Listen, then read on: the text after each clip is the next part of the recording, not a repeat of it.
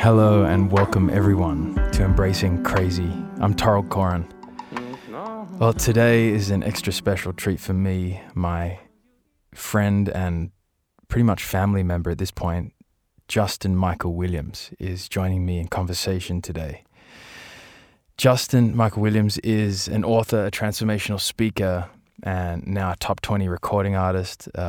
He is an incredible man at the forefront and the intersection of mindfulness, meditation, racial justice, and all good things.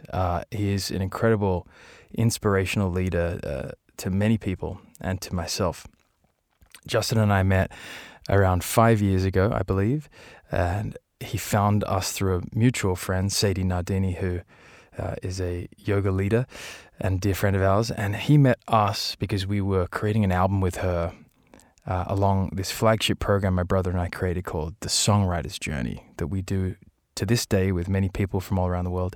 And Justin heard what she was creating and asked her, well, who are you working with? And we met each other and we began creating an album, actually Justin's first album of music. It went on to become an album called Metamorphosis, which he put out. And from never having put out music before to his first album going top 20, he had articles in Billboard and all these places and really got to live out a dream of his that he had had since he was a little kid, which he'll talk to us in this episode about. And it was just such an amazing thing to be a part of that with Justin. And ever since then, we've been doing things in the world together. And I thought, of course, as soon as I start this podcast, I have to be in conversation with Justin around what it's taken for him to embrace crazy in his life, coming through what he went through, from growing up with, which he'll tell you about, gunshot holes outside of his bedroom window, to sharing the stage now with, Marianne Williamson and Deepak Chopra and so many incredible people in the wellness world that Justin has now joined next to. Like I said, he's an author and a transformational speaker, and he just released his new, incredible, groundbreaking book, Stay Woke.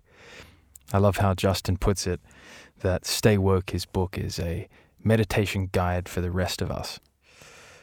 After hearing Justin's story today, maybe I can imagine most of you will want to go and order a copy of that. So today in the conversation, we really dive into what it takes to reconcile your shadows. We really go into trauma and trauma response and what happens to our biology when after trauma that wasn't dealt with, organized, or digested, that our bodies and our minds tend to go into polarity, either into chaos or rigidity, and sometimes swing between both. We really deep dive into Justin's story, where he came from, what he had to come through, and what kind of man it made him, and how he embraced the crazies he went through to become the leader he is today. And last but not least, Justin and I jam on the dis-ease of perfectionism and perfection seeking. Justin tells us about his eating disorders, which is an amazing share. And we really open up into a conversation on the misery of perfectionism and how it's really fed from the feeling of not feeling good enough and never feeling enough. So without further ado, I bring you my friend, Justin Michael Williams. Justin Michael Williams, welcome to the podcast. I can't even begin to tell you what an honor it is to have you, my brother, on Embracing Crazy. Thank you for being with me today. It's a big love, man. It's a big love. I'm so excited that you're doing this and that your voice is being heard in all the ways that it is right now. So thanks for having me. Thank you. Well, I've been thinking about you ever since the idea of beginning this podcast came up. I was like, Justin, you have to join me in this conversation. And knowing each other for a number of years now, through our experience around voice and music, your music. And over the last 3, 4, 5 years, we've done so many things in the world together. And I can't think of anyone that's so clear about what it means to embrace their crazy in their life, to come through the things that you've come through, and to be a living gift of the work that you've discovered along the way. You know, I like to say that you've left a beautiful crack in a door for people to follow you through if it calls them. And so thank you.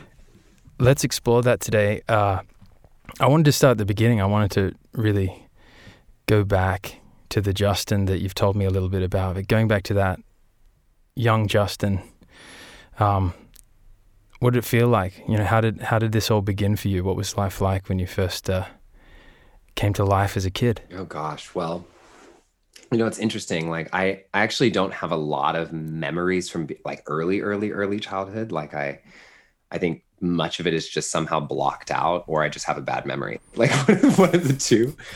But I think the thing that feels most relevant and I think important to say is, you know, we all grew up with some kind of trauma, all of us, no matter how much money you have, what kind of privilege you have. Everybody has their own flavor of conditioning to grow up from. And I think that's why people are listening. That's how we get the crazy, right? This is a part of how we get the crazy. Totally. And, you know, for me, I grew up with a lot of love in my family. Like my family was such a paradox. Like I grew up on the one hand, my family being like, you can be anything you want in the world. Like we love you so much. And like, here's Justin, like the golden child who can do no wrong. And then at the same time, you know, I'm in a house where I'm having to hide because I'm gay, but I'm in the closet and my family doesn't accept that at all, you know? And growing up super heavily involved in church, and like, so that being so taboo of my sexuality. And on top of that, you know, with domestic violence in the house and in a home, literally like there are gunshot holes on the outside of the house that I grew up in, where like when I give people the image sometimes, like I'll never forget one of my sister's friends had come over once, and I'm like playing video games and people are eating dinner, my mom's cooking, and then like somebody starts driving by and they're shooting, and we all just like, my mom goes, duck, and we all duck, and then like get back up and start playing video games again, like totally adapted. And my sister's friend is like completely traumatized. And, you know, the reason why I'm just thinking now, if somebody drove by with gunshots, I'd probably be in therapy for a year. So I was much more resilient as a child, I think. Yeah. But the truth of it, Torald, is the paradox was really fascinating, because on the one hand, I'm being told, we love you so much. You're amazing. We're doing everything for you. And I knew that to be true, like that was true. And at the same time, what I knew to be true is that there was a part of me in the shadow that was completely what I believed to be unlovable, a part of me that should never be seen, a part of me that no one should know about, like my sexuality, about everybody thinking we have this amazing family. And meanwhile, my mom's getting her ass beat at home, you know, and my dad's beating his wives, and the alcoholism and all the stuff. And so there's all this stuff in the shadow. And so what do you do with that to reconcile that as a kid? You know, it's really hard for those of us who have that. Absolutely. And, you know, talk about so many traumas all at once. You know, how do we digest them? You know, that's the way I like to look at it. It's like, how do we digest the things that happen to us? You know, and when they go undigested, you know, in a simple way, we could say that they become wounds, right? They become unhealed. You know, the scab never got to form. Yeah. You know, nature never got allowed air, oxygen, and time and healing for it to happen, because they couldn't be digested at such a young time. Yeah. Well, you know, can I add something here? Please. So like, I've been teaching a lot about trauma lately in my community, because, you know, it's just a big part of what's inside of everyone's shadow. And our communities, like people who are interested in like growth and human development and all of this, we love thinking about biohacking and thinking positive and listening to podcasts and reading the books and all the growth.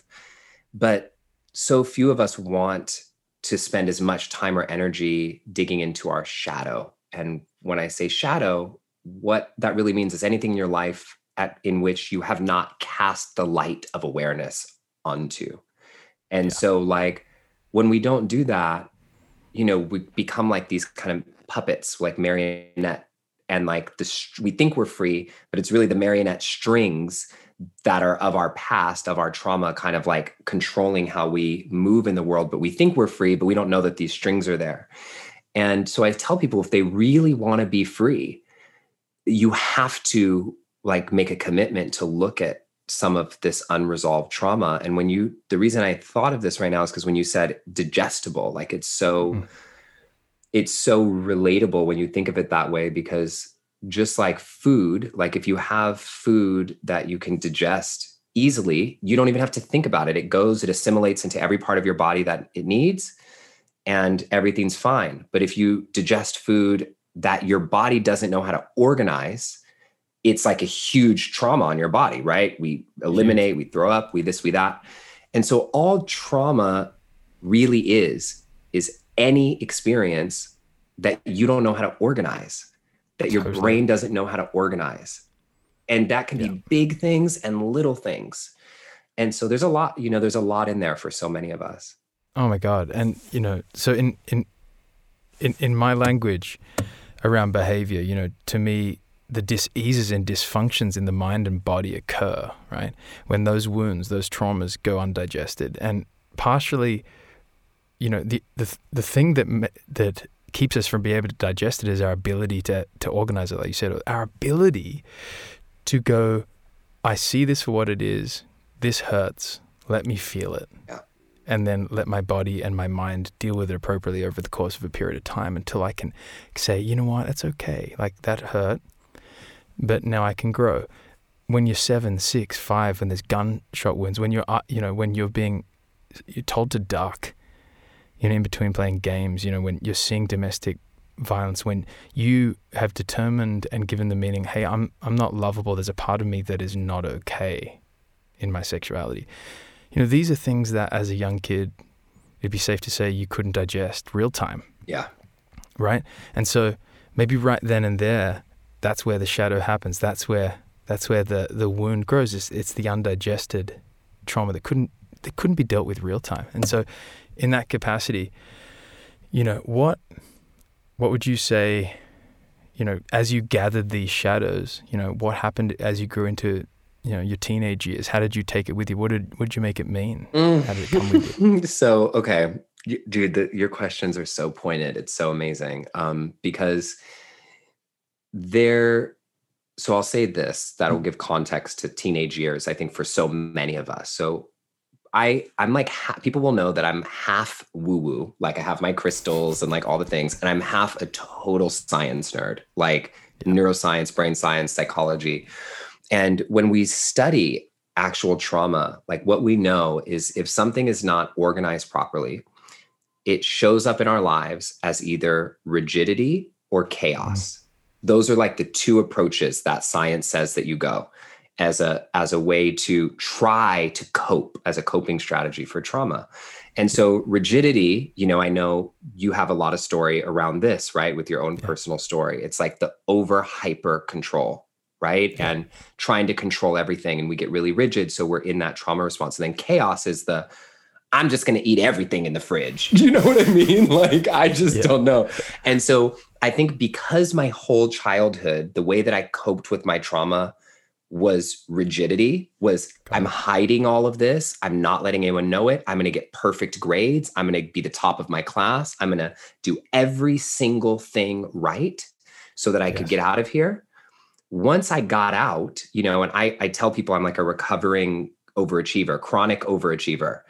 And, I graduated the top of my class. I was class president, drumline captain, got a full ride academic scholarship to go to UCLA. And I get to LA and first thing that happened was I flipped into chaos, right? Wow. So I think, oh, well, I'm free now, but really I'm having just as bad of a trauma response. It's just flipped to the other side. So now I'm having sex all over the place, doing drugs everywhere, like wild, totally wild out, and still getting great grades and graduating the top of my class. So there's like, but it really, high school and college were like very wild for me in a way. In high school, it was much more hidden. I guess it was always hidden. Right. And so it's just important for us to think about these ways in our lives that sometimes we think we're healed, But really, we've just gone into either a control or a chaotic it's coping brilliant mechanism. Yeah, and we're just talking about rigidity and chaos last week with someone, and I, another way, it's brilliant, and another way to say it, how I experience it, with living life as a whole body instrument is that there is, when you're home in your body, like when you're home in your mind and body, there is essentially to me, and this might be my woo-woo side, not my research scientist side, which is that there is a you that you are. Yeah. Right? There's a you that you are. And then there's these other potential layers of interpretation and distortion and rigidity, and where I went to with obsessive compulsive disorder, where you went to in your hyper control, hyper achieving place, is one level of distortion. And then the other side is that polarity of chaos, right?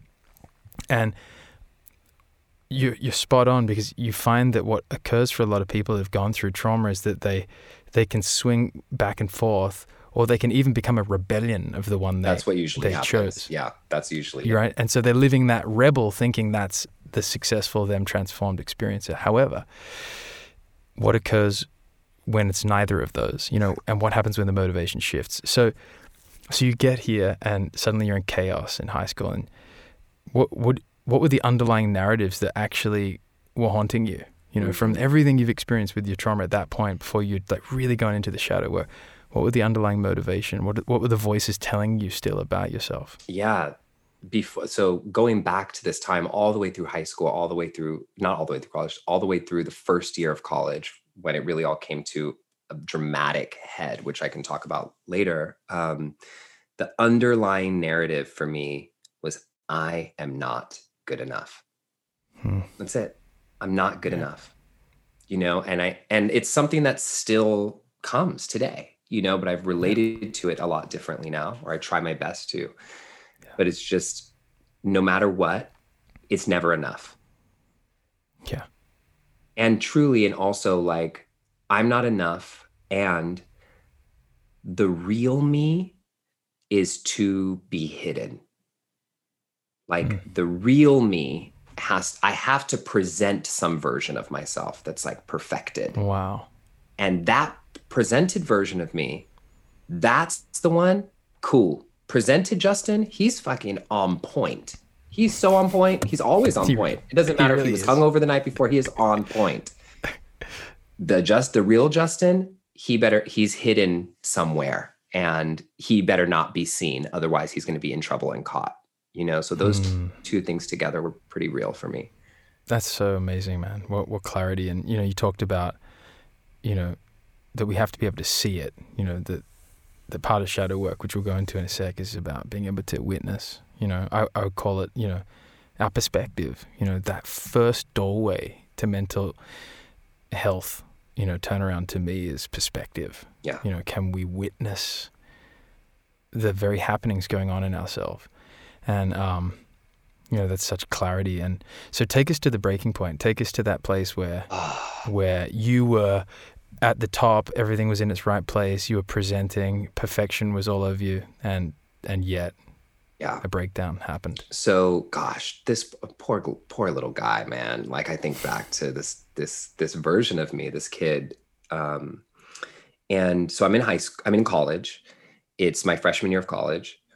I literally, if I checked every box of success there was to check, like there was no box left unchecked, and checked with like the brightest gold star possible, right? Wow, yeah. I'm in LA now. My whole external circumstance is completely shifted. I'm in LA. I'm totally free. I have hella money for the first time in my life, because I got hundreds of thousands of dollars in scholarships. And after getting all those scholarships, I got a full ride to UCLA. So I had money. I was living in this ritzy neighborhood. I'm out of the closet. I'm totally free. I'm in the top major at UCLA. And I have this moment sitting on my dorm room floor, which I'll never forget, where I looked in the mirror when I was struggling with a pretty bad eating disorder, which you and I wrote a song about, Yeah. And I looked in the mirror and I said, how is it? I was just crying. Like, how is it that I've done everything and I'm still miserable. Like, how? And that is was the actual breaking point for me. Cause I was like, I've done everything. Like this whole future that I imagined. Like I remember being 16 and going to visit colleges, and I had this vision of what my life would be when I like moved to LA. And like the life that I was living was better than that, like was better than the vision. And inside I felt like shit. Yeah.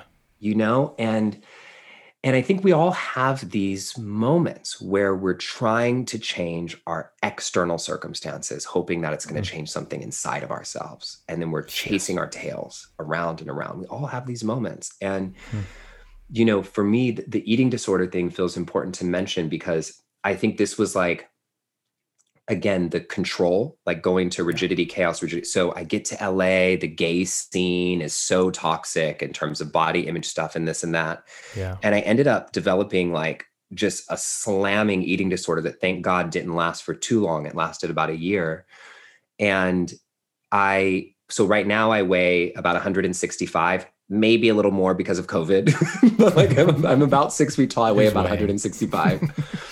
And I weighed 115 pounds, Torald, at the end of my freshman year of college.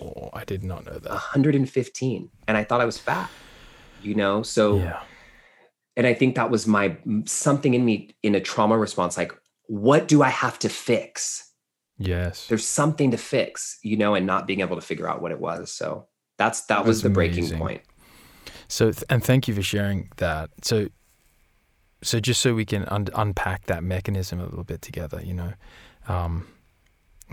what were the rituals, you know, what were the behaviors that you found yourself in, you know, you started to hone in on this body image, that you felt fat, so you felt all of this unlovable, not good enough, all of these feelings. And it suddenly took on a behavior called abstaining from eating or doing certain behaviors to get yourself to 115. What were the rituals like? Oh man, no one's ever asked me to go in. Usually people like leave it right there, like leave the hot coal there, you know? So I appreciate this. I actually appreciate this because it actually like anchors me into my heart and really makes me go back, you know? Well, behind the mechanism of that question is a mechanism of behavior, the small voices within you, you know, it's really not the subject, it's the mechanism to me, you know? Yeah. So what was it calling you to do? So the actions, you know, that I was taking was really, the goal of it was like, make yourself look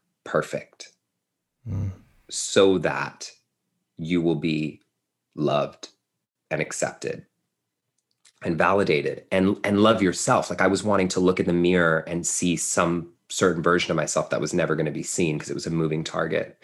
Yeah. And like really going into the actions. I mean, it started out not innocent, but it started out like, oh, I'm gaining the freshman 15, time to lose it, you know? And so like starting extra working out at the gym. And then it was like the South Beach diet. And then it went from the South Beach diet very quickly to like what are water pill things. And then the water pill things, recognizing that worked to like stop eating salt. And then it turned into bulimia. Cause then I was like, going from these crazy diets to rebelling against the diets, like you said, and then going complete chaos. Then I would go into the dining hall at UCLA, which was amazing, and eat everything. And then I remember thinking, fuck, I just ruined everything because I just ate it all. Oh, I could just go throw it up. So I would just literally eat and just throw up. Like it was like a ritual. Like I would eat and throw up and eat and throw up. And then one day burst a blood vessel in my eyeball, throwing up. So I thought, oh my God, I can't keep throwing up because then I'm going to burst of blood. And I had to tell everybody, oh, I like sneezed and something happened. Like I made up some crazy lie. And what's crazy is when that happened, my parents were actually on campus. They were there for like Parents Week. And I went to the bathroom to throw up and I came back and they were like, what's wrong with your eye? Wow. You know? And so then I was like, well, I can't do this anymore. So then because I was like, I don't want to get caught. So then I started anorexia and I had this rubber band. My mom remembers this. I had a rubber band on my wrist and my mom asked me, why do you have that rubber band on your wrist? And I was like, oh, it's just something me and my friends are doing. And if I got hungry, we used to pull the rubber band as hard as you can and then snap it to your wrist to create pain. Yes. So you would associate hunger with pain and you wouldn't want to eat. And yeah, I mean, it really ended badly. Like it ended, I mean, I guess badly, but good, because I was during finals week. I was on day 9 of an ice fast where I was just eating ice for 9 days. And I think had taken Adderall to study, and I was in the gym running on the treadmill, and I collapsed while the treadmill was going. I just fell like Gumby, and that was kind of the breaking point, the real break point that it was like I had to do something about it, because I had then like actually hurt myself, and went to therapy. And then that was the first turn towards an opening of looking at myself. Because even during all of this, I don't know that I had any agency or understanding of how to look outside of myself. Right. I didn't have that yet, Would you say that that perspective was born in that breakdown? Would you say that that shocked you to see, wait a minute, I'm mortal, I need to, like, would you say that was the aha moment? The aha moment was actually this. The aha moment was going to therapy, which was a huge secret. Like no one in my family knew that I went. It was so taboo. And meanwhile, like I think about, just to go with my family, like the whole, as long as everything looks perfect, like here they're watching me over a year go to 115 pounds with a, whatever. They see me, I'm going home, and nobody says anything. You know what I mean? Like no one says it. They would have, Justin moved to LA. Look, he's all skinny now. Like that was kind of the thing, like, oh, he's skinny. He's one of them LA boys, and like, so then I'm even feeling more validated because, oh, wow, they're loving that how I look because I'm skinny. So let me keep going. So that element's also an interesting thing. And but the break, the switch perspective point was going to therapy, and the therapist saying these words to me, which I'll never forget. He said, "It seems like, young man, you've spent your whole life trying to find your happiness outside of yourself. And it's time that you learn to find your happiness within." And I had never heard that. Like I literally was like, within where? Like, what are you talking about? I had only heard there's like this God out here who I'm kind of having issues with because my church just disowned me. Yeah. And then there's me doing all this stuff. So within what, And that was my first turn, like gaze towards, wait, there's another place that I haven't looked. That's amazing. That was the first turn. Yeah. Oh, amazing. So in that moment, and so many great things that you just said, and I want to just take a moment to say that, so much of our society, right, the projected society culture, the global village that we live in, accidentally perpetuates dis-ease and dysfunction because the external is projected, right? So these themes, or these like undigested wounds of all of us, the motivation to be perfect, to be in control, to be rigid or chaotic, that rigidity is celebrated in culture, and so in family, community, accidentally, and so is chaos, and the classic example is an Amy Winehouse, right? Someone who just self-destructed in front of everyone in the media, and everyone watches along like it's a car wreck. Spears. Exactly. So I just wanted to take note of that, because that's something I'm very passionate about demystifying and calling bullshit on, is how we have actually celebrated and empowered mental illness and emotional illness because of our strange, almost macabre fascination with it, because we haven't quite embraced it. So I would say what you just touched on there around your family happened to me too. I was the tormented artist, but by God, the show that night was going to be great because he'd been in a room doing rituals for 2 days, but that show on Friday night's going to be amazing. So it was like an accidental reinforcement. And so instead of celebrating the crazy in its unhealed form, we can embrace the crazy and we can move through it and see the gifts that emerge from it. Right. So I just want to touch on that because I truly believe you are that ambassador in the world. I see myself in you, and you have your own gateway of that very thing that we're going to touch on. So I just wanted to share that.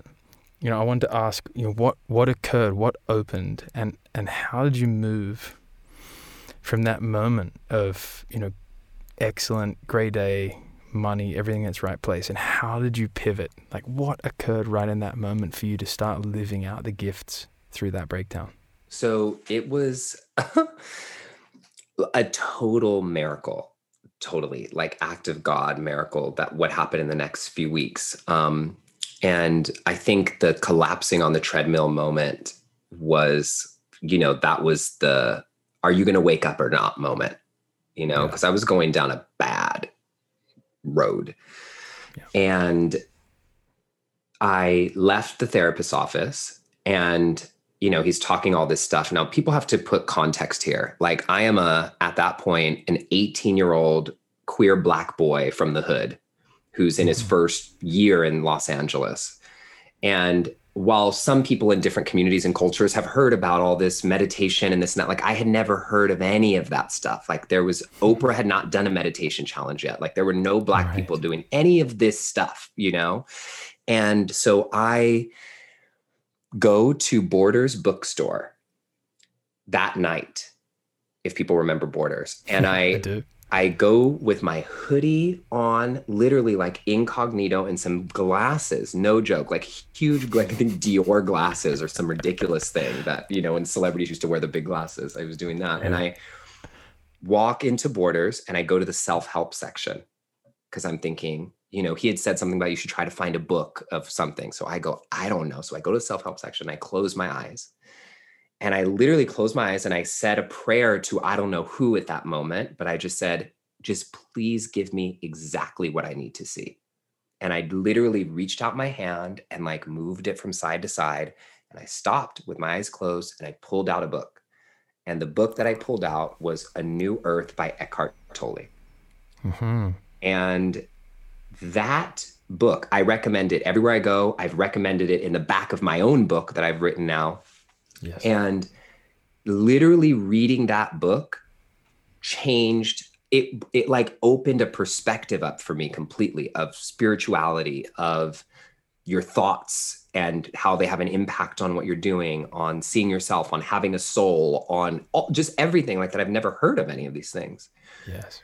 And that set me on this crazy journey of what I call becoming like a self-help junkie for my 20s, and getting discovered, I guess you can say, by this incredible meditation teacher named Lauren Roche, who's like one of the world's leading teachers. He did all the studies at Harvard and Yale and like has been teaching for 40 or 50 years in the United States. And he found me with the most random of circumstance that I won't get into. And he just literally took me under his wing. And he said, all right, kid, like, if you feel like this practice is helping you, I'm going to teach you everything I know. Yeah. And I asked him why. Like, I'm this 19-year-old kid, and here's this 60-something-year-old white dude saying, I'm going to teach you everything I know about mindfulness and meditation and healing. And he said, the reason I'm going to teach you everything is because in all my 40 years of teaching, I've never seen someone who's your age, who looks like you, and who's been through what you've been through, who's been interested in this practice. And one day, I think there are going to be people who need to hear your voice who don't need to hear mine. And how true was that statement? Who would have known, who would have known? And so that's what opened the door. A lot of grace, a lot of angels, a lot of people coming in. Amazing. So say his name again. Lauren Roche. Roche. Yeah. Well, thank you, Lauren. Yeah. How amazing. And we each have a Lauren, and if you haven't had a Lauren yet, you will. You will if you ask. And are patient. I believe we all have a Lauren. We have the Laurens, and we have to be ready to listen to the Lauren. Exactly. Well said. Yeah. So this opened up this whole path. When I first met you, you were deep into your path in mindfulness, in meditation, in the yoga world. I just want to bring in, before we jump into the conversation around perfection, I just want to bring in how we met. Yeah. And firstly, what an honor it has been to have met you in this dream you got to reclaim. Yeah. And your story with your grandmother is just so beautiful, and it's such a moment where you reclaimed a part of your voice that you longed to have at the forefront, or at least integrated into your world. And to this day, being the artist, being the recording artist, being the singer you are, alongside the transformational coach, leader, author that you are, it's integrated, it's seamless, and I've been a part of that journey. It's just such an honor to be part of that. Take me to that moment where you realized something was missing in your expression, and what happened. Yeah. So I was 22, 23. I can't remember how old I was at this point, but it was about 10 years ago. My grandmother, who I was very, very, very close to, got diagnosed with stage 4 cancer, and the doctors told her she had a couple months to live. It was a huge shock to our whole family. She was 67, seemingly young, the glue that held our family together.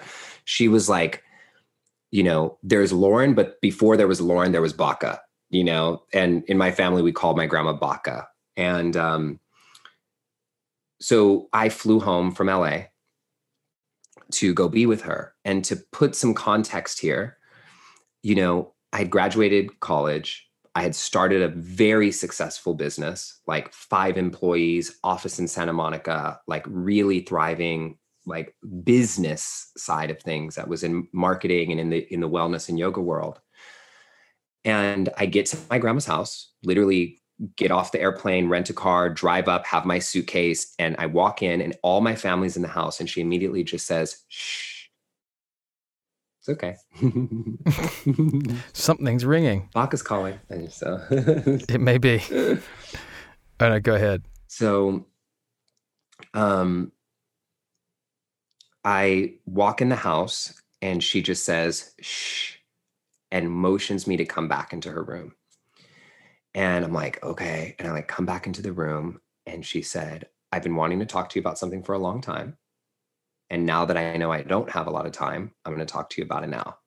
And I'm looking at her like, what could possibly be coming? I mean, this is somebody who I talk to most every day of the week. Like, what did we not discuss, And she just said, "If you were in my shoes and you knew you were going to die in 2 months, what would you do?"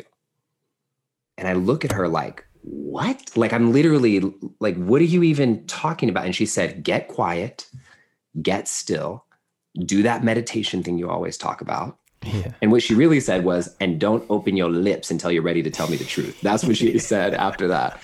So close your eyes. And so I close my eyes, and she asks it again from like the deepest place in her soul to my soul. She said, "If you were in my shoes and you knew you were going to die in 2 months, what would you do?"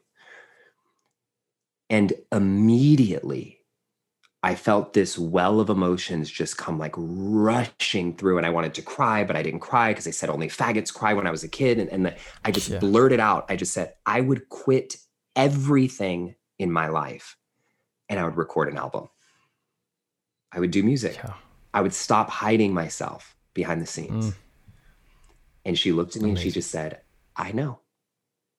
She's like, "Baby, I know." That's what she said. And so, the thing is, as it relates to the traumas, I'd always really wanted to do music since I was a little kid.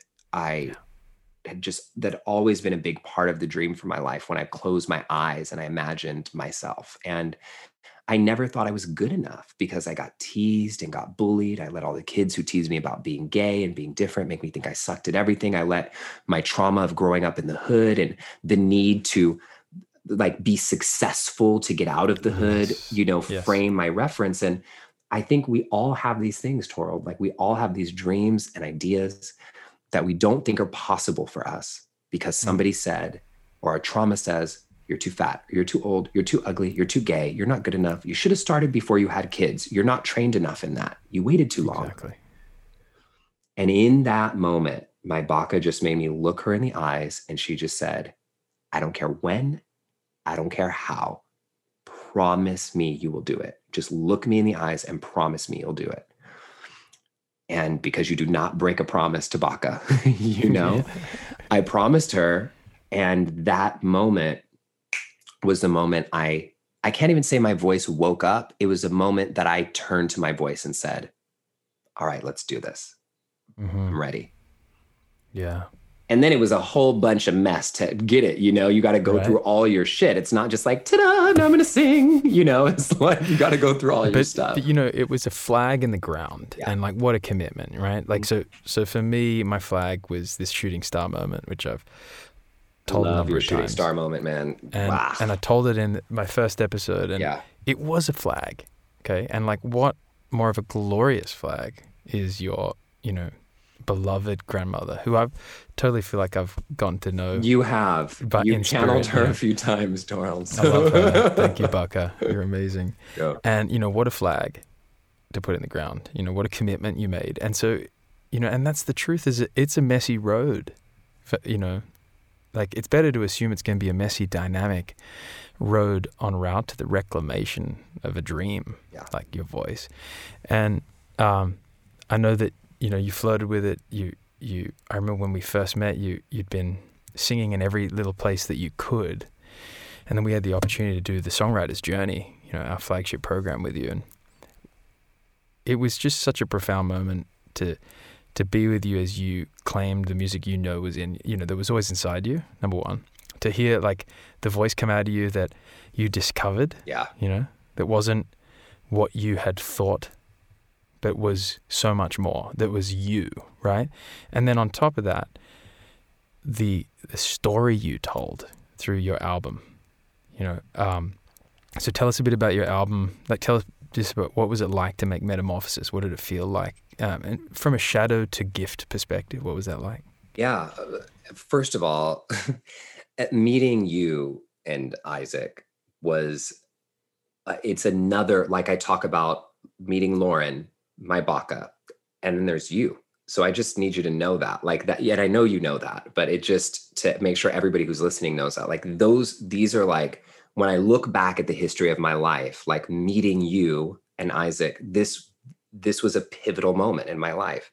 Like the album, this dream of an album could never have existed in this form, you know, with this level of integrity without you. And so just, such an honor, you know, thanking you, because there's that. And I just love you, you know, there's so much gratitude. And so there's just so much gratitude, man. And thank you, brother. There's, the album moment, you know, was really, there's so many moments to go into, but I think what I feel called to share is it was really scary for me in a lot of ways. And it also felt like a dream come true at the same time. And I remember this one particular moment, and this is the rigidity, chaos. This is the whole thing, right? This is the Trump, the shadow all coming up again. And you'll remember this. It was like, I finished the album, I start doing the work, and I had this clarity in my mind around who it is that I wanted to be in the world, which was, you know, somebody who was healing and transformational and speaking and teaching,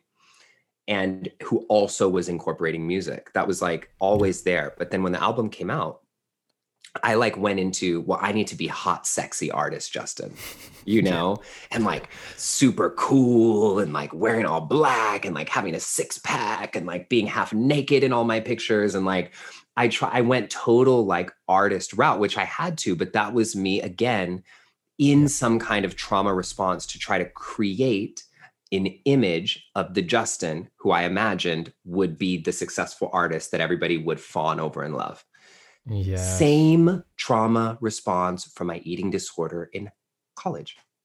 Exactly. Same thing, right? So we think we're healing, but we're literally ping-ponging ourselves back and forth. We're trying on new subjects with the same mechanism, right? Exactly. With the same response, you know, with the same trauma response, that same motivation. Yeah. It's nuts when you look, when you look at it, and I have so much compassion for all of us with the way this happens, because even at that point in my life, even with me teaching, even with all that self-awareness, it still got me, you know, and gave me an opportunity to learn. And so just again, now, you know, in the last few years, it's funny. I like look back at my old pictures and some old stuff from my album, and I love what we've created, you know, but I look at like the expression of it sometimes. I'm like, oh, dude, you were so, like, Justin, come on, man. You were just like really trying so hard to be so sexy. And like, that's not what you're put on in the earth. Like, that's not your thing, you know, like Kim Kardashian or Cardi B. Like, the reason they're them is because something about that expression of them is authentic to them. Yes, but like yes. somebody else trying to be Kim Kardashian and Cardi B, you're like, Yeah. ugh, that's so fake. And like, that's how I look back. I'm like, Justin, you were trying to be like Miguel or Prince. And like, that's just not who you are. You're more like, you know, Oprah who sings, you know? And so, well, you're clearly being harsh on yourself, and it's amazing. And there's so many factors. One, you were sexy and are sexy. And what I found watching you discover that, because I watched you go into it. Mm-hmm. And I still remember a conversation we had where I said to you, you know, like, what would be amazing is how this integrates. And I remember feeling like, because you were already in the artist lane, but to me, you had to do it. Yeah, I did. Like, I'm sure you wouldn't take it back. No. Because it probably gave you that thing. You did that dream. You lent into it. And by the way, for everyone listening, you charted on Billboard. Yeah. You had multiple articles written about you. You became, you know, very much a musical artist and a spokesperson in the LGBTQ conversation. I mean, like, you actually went from dream to legitimate, authentic recording artist. You did it, right? And what you learned along the way is a classic artist thing. I look back at all the stuff I did, some stuff of me back when we were opening for Bon Jovi as the Kin, and I'm just like, I can't even believe I wore that outfit and had peroxide blonded hair down to my nipples with a flying V guitar. So how beautiful that you got to have that experience. And, you know, it's just been such a joy to watch you, not just a joy, an influence to watch how you've integrated. And now you're a singer, a recording artist, a coach, an author, a program creator, a leader. It's all you. How amazing is that? And it's because of the trauma. Like, it's because of, and this is why I love the embracing element of what you're speaking of when we're embracing crazy, because it really wasn't until I really learned to embrace, to really come close to be vulnerable with, to hold all those aspects of myself, that I was able to go, oh, I see you. Oh, you know, like, I got you. And to then step into the role of me versus me with a capital M, you know, versus being the puppet string, thinking I'm being myself. So yes. And actually be in relationship with all those parts of you. Yeah. That were deemed not okay. Yeah. That were all aspects of you, right? And for you to be you regardless. Yeah. And, you know, regardless of the outcome, you know, I think without attachment to the result that you and the world being shared produces. And that is no small feat. And that maybe is the true definition of integration. Yeah. Is it when we can be ourselves regardless of those identities or motivations that we had to try to fit in and crack a code of the world. This pretty much brings us right into perfection. And, you know, what I really wanted to throw to you and have a conversation in is also the dis-ease of perfection that we find ourselves in the world. How has it now, I mean, you've come through so many layers of moving past perfection and into the you that you are. How do you see the world in its current state when it comes to that? Perfectionism is a system, is the way that I look at it. You know, it's a system that profits off of our not enoughness. Yeah. Like, the fundamental aspect of this system is that you have to continue believing and thinking that you're not enough. And as long as you keep thinking you're not enough, then you will keep investing into the system to try to perfect yourself. It's beautiful. And that's big, you know, because it's not just like, oh, one of us woke up in the morning and became perfectionists. Like, I think of my little niece who's 4, like, you know, she doesn't have that quite yet, you know? And so there's something in the context, like in the same way that we talk about racism or white supremacy, or, you know, patriarchy or just all these systems that are in place that go beyond just the individual me. There's a context that we're in. And what feels really important to name, Torald, is so perfectionism in the personal growth world looks like this, right? It looks like, read this book, biohack this thing, buy this thing, listen to this podcast, do this thing, and then you'll finally be healed. Like, do this 40-day program and you'll finally be healed. And then you'll finally be good enough. You'll finally be worthy. You'll finally get that thing. And then because you've read the book, done the podcast, biohacked the thing, tried the diet, and you're not, then you buy another program, right? You get another thing, or you flip to chaos and do the other way. So it gets us kind of stuck in this not enough trauma response. And I think what is so important as it relates to our healing is there's a very different way to look at healing when we're healing not from a place to fix something that's broken, but we're healing from a place to evolve something that's already whole. That's beautiful. Like, just because you want to grow doesn't mean you're broken. It's like we're whole and we're making it better. We're engaging with it to evolve it, not even better, not this hierarchy. We're evolving it. And that's where I've been trying to come from my healing from, because that takes perfectionism completely out of the equation. Doesn't it? It's an entire dispositional shift. You know, to me, what almost killed me, as you know, was the motivation. Something's wrong and I've got to fix it. Yeah. Well, that's it. That I was so unsafe, so contaminated that I needed to fix the issue, clean everything up, order things, and then I could live my best life, right?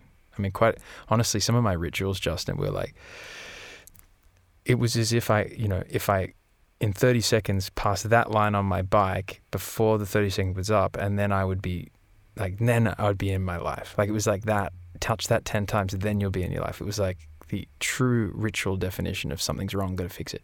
Yeah.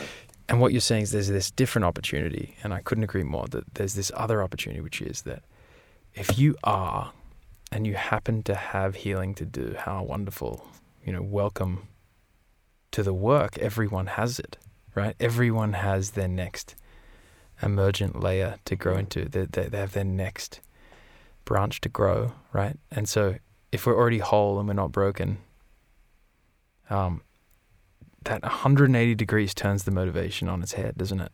Completely. It completely shifts it. And it's so beautiful how you put it. And so when we step out of the trauma response, it's not that we get rid of the trauma response, we just change the motivation underlying it. So it's okay to have a trauma response, but we go from being that response to having that response that we can bring under our wing. Yeah. And I've seen so many times you do that, and so many times you lead people to do that process. And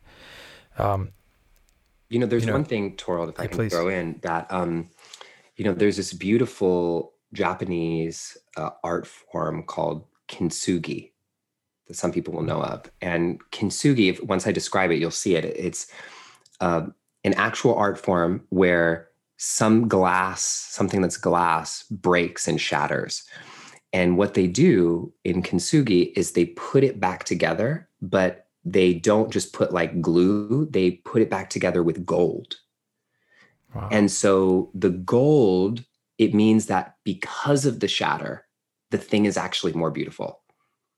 And so if anybody who's listening or watching, like, Google kintsugi, you'll see it and you'll go, oh, I've seen this before. I didn't know that's what that was. And it's this beautiful ritual, of in the brokenness, there is beauty. And it leads me, it's so cool. And when you look at it, you're like, oh my God, wow. Yeah, this actually is more valuable now because it broke. Yeah. It's not less valuable. It's not that there's something wrong with it forever. It's more valuable in this new form, and it can never be recreated in this way because the specific way in which it broke is like only one time it can do that, right? And even if that thing breaks again, they just add more gold, right? And so, would you say, Justin, that this brought together with all the beautiful golden fractures that you walk and live your life with, would you take any of those fractures, any of those breakdowns, any of those traumas back now that you're living in the gift of them? Would you take them back? No. Mm-mm. Not anymore. And Mm-hmm. um, we have this is something that I really like to speak on and teach on, is in the kind of colonization of our wellness and of our human potential and our personal growth. There's this forward facing movement that says progress is only counts if you're moving forward or climbing up, right? And even though sometimes we don't want to believe that, but that's really what we think of for most of us as a subconscious belief. I'm either moving Yeah. forward or I'm progressing upward of a ladder, and that's me progressing, that's me growing. But we have to shift that completely, because progress is really sometimes like the lostness that we get into. Like sometimes we're going forward and we do something that shatters us, that shatters our worldview, that shatters our perspective. And in that lostness, that feels like you've moved, quote unquote, backward. The gift is, now that you're lost, guess what? You have to put yourself back together.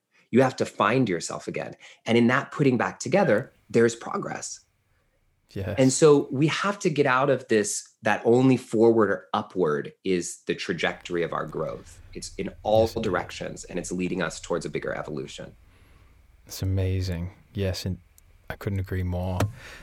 You tell me a little bit, or tell us all a little bit about, the ways in the world that you're moving. Firstly, what a time. It's been so amazing to watch you through 2020, through the opening of racial justice in this country. Yeah, man. And the way you've been a leader, the way you've been spoken to diversity, and also just the way in which you've brought transformation and your healing work to everybody. And this is for, I really get that you really represent for all walks of life, this conversation. And what has it been like? What's it been like to be Justin Michael Williams in 2020? What's that been like? Gosh, 2020 and going into 2021, it's a space that I never would have expected that I'd be leaning into as much as I am. But it's a space that I'm like born to be in, and I feel that. Yeah. And nobody like desires to be doing racial healing work, but you, I think, get called into it, and my experience is this, and I'll be super transparent, is I'm actually not interested in talking about what we're fighting against. All of my work is here to help us see what we're moving toward. So what I do is I'm here to bring people together across divides. I'm here to help people heal the wound, to help people step into the vision, to help people look at the shadow, not because you're defined by it, right? But because as you learn to embrace it, like you said, there's this huge opening. And this applies, all this work that we're talking about applies on a personal level and a collective level, because a nation, a country, is just a collection of individuals. That's all it is, right? We're just individual people that happen to be in a group that we call a country, and so how do we do the work? It's from the inside. And so that's what really all my work's about. And so I have, right now, it looks like my book that's out in the world, which is called Stay Woke, and Brilliant through book. a lot of different online offerings that are that I make as accessible to everyone who needs them through scholarships and programming. And people always ask me at the end of interviews, like, how do we find you? I'm like, I'm the easiest person to find. Like, just type Justin Michael Williams wherever, like Spotify, Google, Barnes and Noble, Amazon, like you'll find me. And hopefully you find something there that can help you.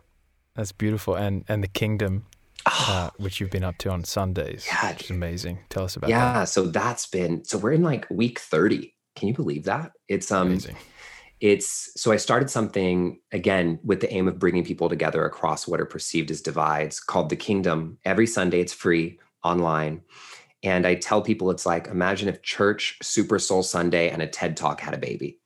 Like, that's the energy. It's a great baby. And it's a good baby. And so we bring wisdom teachings from tons of different traditions. We, bring special guests in, we have live music, and it's really a place for people across all religious or non-religious even divides to come together in a space of hope and positivity to reclaim themselves every Sunday. And we have we like hit 1,200 people last Sunday, which is really amazing, from like 36 countries or something. It's like nuts. If it calls you, be there at the Kingdom with Justin Michael Williams. It's all on my website. You got new music coming out. Everything's at justinmichaelwilliams.com. Yeah. Justin, if you had 3 steps that you could leave as a crack in a door for people to understand how to embrace their crazy. You said, hey, this is how I would embrace crazy in your life if I was you. What would you share? 3 steps? 3 steps. Okay. Yeah. Step 1 is your trauma doesn't define you, but how you create meaning from your trauma does. Mm. And so we have to look at this part of our lives in a big way. And that leads to step 2, which is spend as much time and commitment and dedication on your internal work as you're doing in your external world. And I'm not saying that to say that the external work doesn't matter. And you could apply this individually and collectively. I'm talking from external work all the way from your family stuff all the way to social justice and change. Yes. And the reason why I'm saying we have to focus on the internal work is because if we don't, then all the external work that we're doing doesn't have the lasting impact we want it to have. Right. And finally, I think I'll leave people with this, just to really, I do want to leave people with a book recommendation other than mine. So my book is called Stay Woke, but there's another book that has really helped heal me and look at shadow work in a really concrete way. And it's called Bringing Your Shadow Out of the Dark. And it's by Robert Augustus Masters. And it's an incredible book that will help you have a deeper understanding of shadow work and healing. And that feels really important. And there's another book for men called To Be a Man that Robert wrote, that's also related to the same topic. So amazing. Bringing Your Shadow Out of the Dark and To Be a Man. And then finally, I'll say, there's a big difference between change and transformation. Things change all the time. We change clothes, we change presidents, we change laws, we change relationships, we change houses, we change schools, we change cities, like we've talked about in this. None of those changes ever last or have the lasting impact we want them to have if we haven't transformed, if we haven't gone through a transformation. And once something transforms, it can't go back to what it was, right? There's an actual evolution, an actual metamorphosis. Exactly. Which is why I called my album that, Yes, you did. Yeah. And so what I'm calling people into is to a deep level of transformation. And, hopefully even this conversation today and anything that I'm able to offer is able to help you all do that. Oh, it already has. And you're an absolute example of what occurs when you walk through your breakdown into breakthrough, through the wounds, and bring the darkness of the shadows and bring those shadows out into the light and into your gift, and then do something that could be of only the highest purpose, which is to share what you discovered. And I love you so much, brother. Love you too. And well done, and can't wait to be in the world with you more. Yeah. Go find Justin, everybody. And thank you so much. This has been Embracing Crazy. I'm Taro Koren, and I'll see you next time. Thank you, Justin.